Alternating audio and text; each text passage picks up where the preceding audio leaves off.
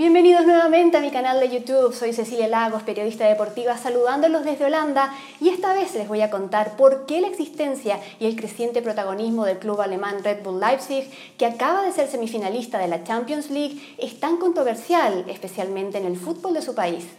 El Red Bull Leipzig forma parte de la red deportiva de la famosa bebida energética del mismo nombre, que además tiene otros 4 clubes de fútbol, el Bragantino y el Red Bull Brasil en aquel país, el New York Red Bulls en Estados Unidos y el Red Bull Salzburg en Austria, país original de la marca y de su dueño fundador, Dietrich Mateschitz, que además tiene equipos en la Fórmula 1, el motociclismo y otros deportes.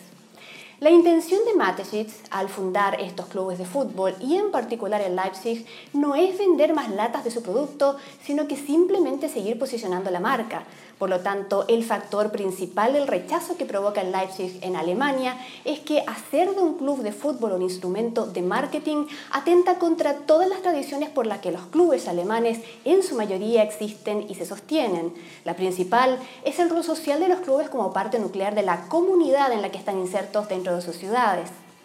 Leipzig era la ciudad más poblada de Alemania sin un club de fútbol profesional hasta que llegó el Torito Rojo en 2009 y de a poco la gente se fue identificando con el equipo hasta llenar ahora su estadio en todos los partidos de local con 40.000 personas.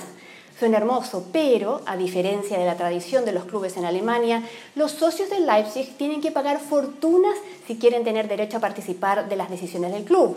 Además, tienen prohibido expresarse políticamente en el estadio, tal como hacen tantas otras hinchadas alemanas a través de cánticos o lienzos, porque el director ejecutivo del club, Oliver Minzlaff, ha dicho que el fútbol no es para eso.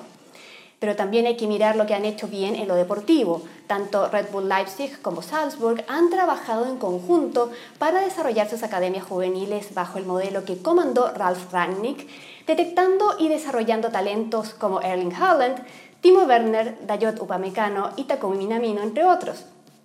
Además, también han promovido la formación de técnicos jóvenes con una visión moderna del fútbol.